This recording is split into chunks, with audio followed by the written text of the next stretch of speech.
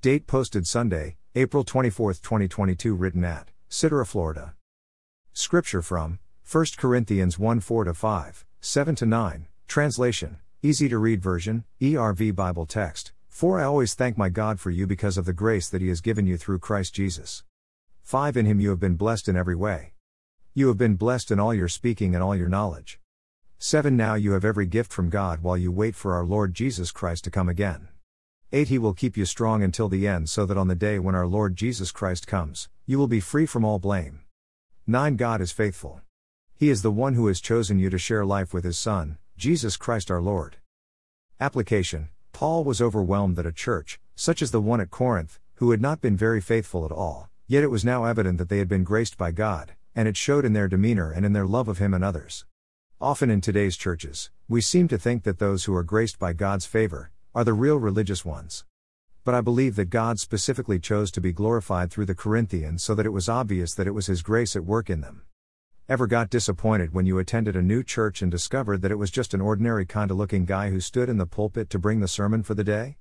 Yet by the time he concluded his teaching and preaching you were floored at the amazing way that God used him.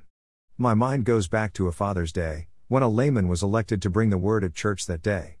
He had no seminary training, he was seldom involved in teaching around the church, but because of his relationship with his master, he opened himself up as God's messenger for that day. It was evident that God's grace was all over that man that day, for many left that service totally blessed by God and overwhelmed by His grace to His humble servant chosen to represent Him that day. Perhaps you might recall a time when you were challenged to visit a faithful member of the church who you always looked up to in their faith and knowledge of the Lord and His Word. You may have been humbled to make the visit, but you were probably exceedingly nervous about going to minister to them. I hope that you may have left that home, or hospital bed, that night feeling overwhelmed by the grace of God that overshadowed you and filled you during your visit. A time that I felt used of God was in agreeing to teach a Sunday school class in a large church I attended. You see, I allowed Satan to make me nervous about ministering to a group that contained many retired missionaries and pastors. Not long afterwards, I remember a missionary complimenting me for teaching that past Sunday.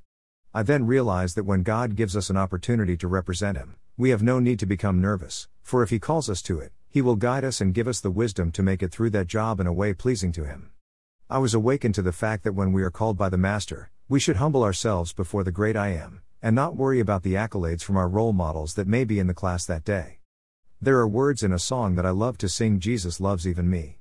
You see, we may put so much pressure on being perfect, that we overlook the fact that the only perfect one is the one guiding us and giving us the opportunity to be His hands and His feet here on earth. Let's learn to soak in His grace and allow Him to lead us. Because He is perfect, our efforts to reflect His majesty will be pleasing to Him. That's all that matters. The lost will be saved because of their encounter with Jesus Christ, not because of their encounter with a pretender, like we may sometimes portray to others. God's grace is sufficient for every need, if only we will humble ourselves to allow Him to minister through us. Blessings noted: because of God's faithfulness, many have become children of God. I believe He's still working on the rest. His grace is sufficient for even you as you seek to follow His will.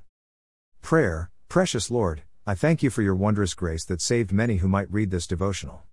My deepest prayer is that Your grace will be sufficient and meet the needs of the unsaved who might happen across this devotional today.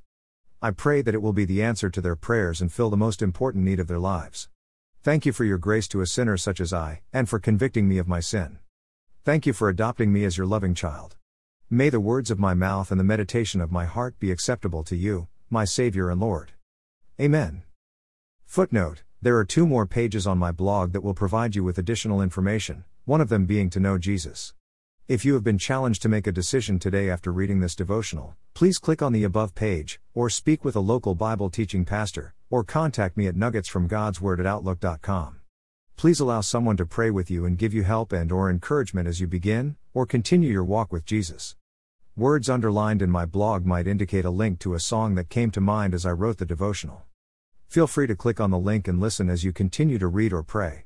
If this devotional was forwarded to you and you would like to see more, please go to Nuggets from God's Word and read more, or you may freely subscribe for a daily email conveniently containing each day's devotional.